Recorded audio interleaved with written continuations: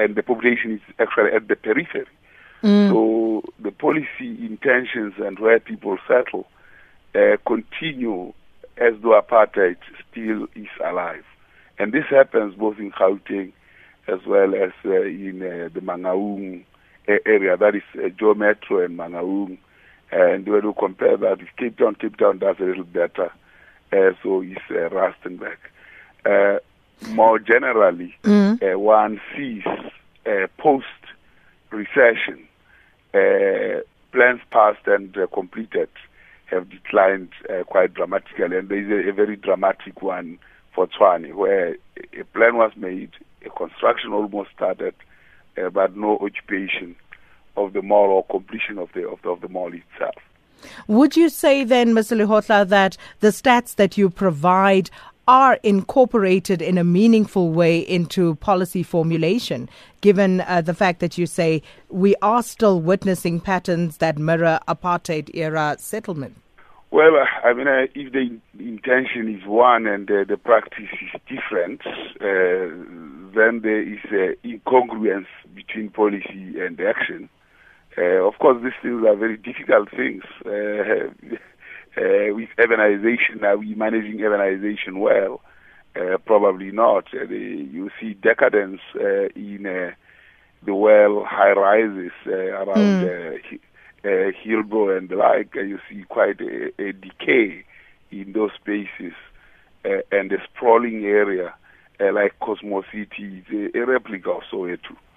So there is a problem. In Mangaung, you can see south of Mangaung a sprawling settlement heading towards Busabelo instead of major densification. There are pockets of densification, but and then you look at Rustenburg a little bit better in terms of settlements as well as industrial points. But we also have the likes of Marikana with those shack settlements that run right across Pikinini, Transkei, and all those areas around the mining Farahatla, and there you see quite a lot of sprawl, particularly of shack settlements.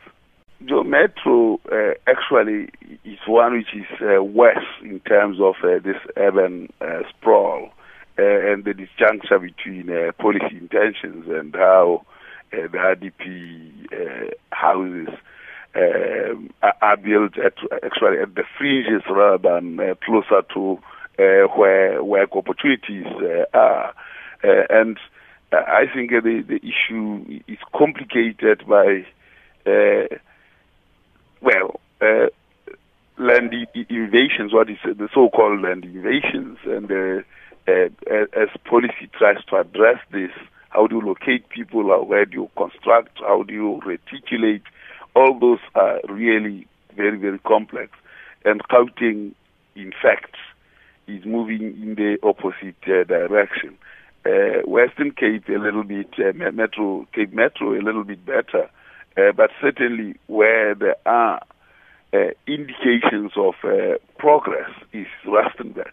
But that progress, you can see, is exposed by what we have seen in Marikana and the shack settlements that we see over there in the area of Rustenburg platinum mines. The key lessons are what kind of towns and cities are we going to see around the new emerging platinum belts in Limpopo, where you see basically similar patterns, although the building statistics do not show this